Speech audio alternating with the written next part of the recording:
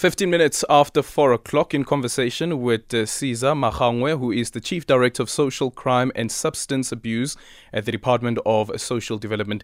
It's been 2 years since the National Strategic Plan on Gender-Based Violence and Femicide was adopted. The country, however, continues to deal with a worsening rate of violence against women and children. Just today, we saw the father of slain 4-year-old Bokgabo Poo trying to confront her alleged killer in court. The Department of Social Development has started a series of dialogues with communities on the implementation of the strategy with the civil society organizations.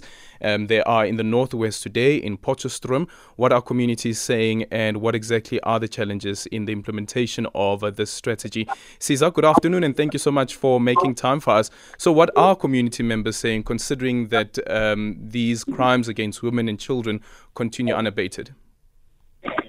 Good afternoon, and good afternoon to your listeners. Thank you so much for the opportunity for me to come and share with the communities what is it that we are doing as the Department of Social Development, and not only as Department of Social Development, but as a collaborative which is between the state and civil society, where we are implementing the National Strategic Plan of Action. So we are here in preparation for the Presidential Summit. I'm sure you are aware that on the 1st and the 2nd of November, we are going to the Presidential Summit. So these are the build-up activities where we are talking to communities and check to say what is it that we have achieved so far. Since the last 2 years, we have been implementing the National Strategic Plan of Action. And so what have you achieved?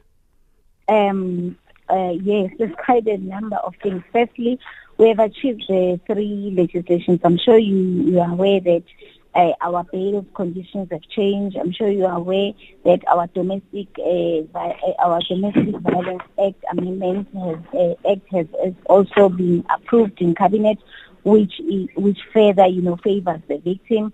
We also have the Sexual Offences Act that was also amended, and which also makes sure that the needs of the victims are served.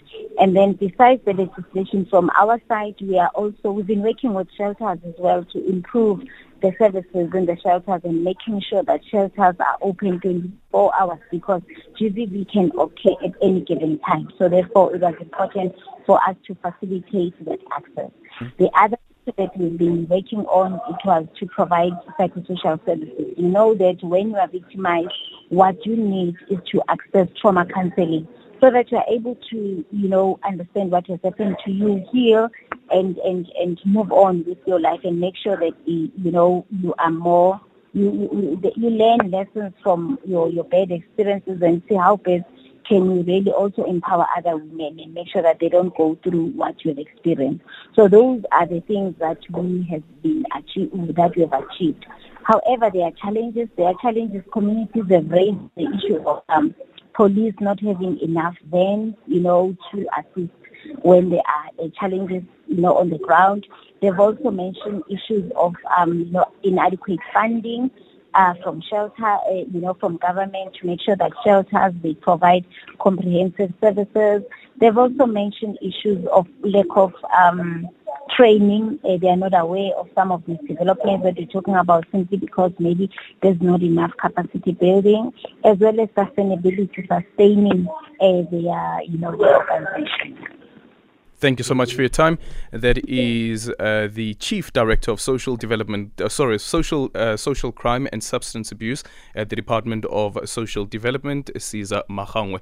Actually, there was also that story that I told you about a bit earlier on, where a police officer has been arrested for allegedly raping a 15-year-old. Yeah, the police officer was arrested for allegedly raping a 15-year-old. According to IPID, the police officer, who is from Pretoria, was off duty. He allegedly took the 15-year-old victim on a drinking spree from one tavern to the other tavern. And when the girl then passed out, when she gained consciousness, he was raping her. And that is the allegation against a police officer. And according to the stats that are here being reported on by independent papers, it says that IPID says 49% of reported rape cases, listen to this, 49% of reported rape cases involved police officers who were on duty. It's 4:20.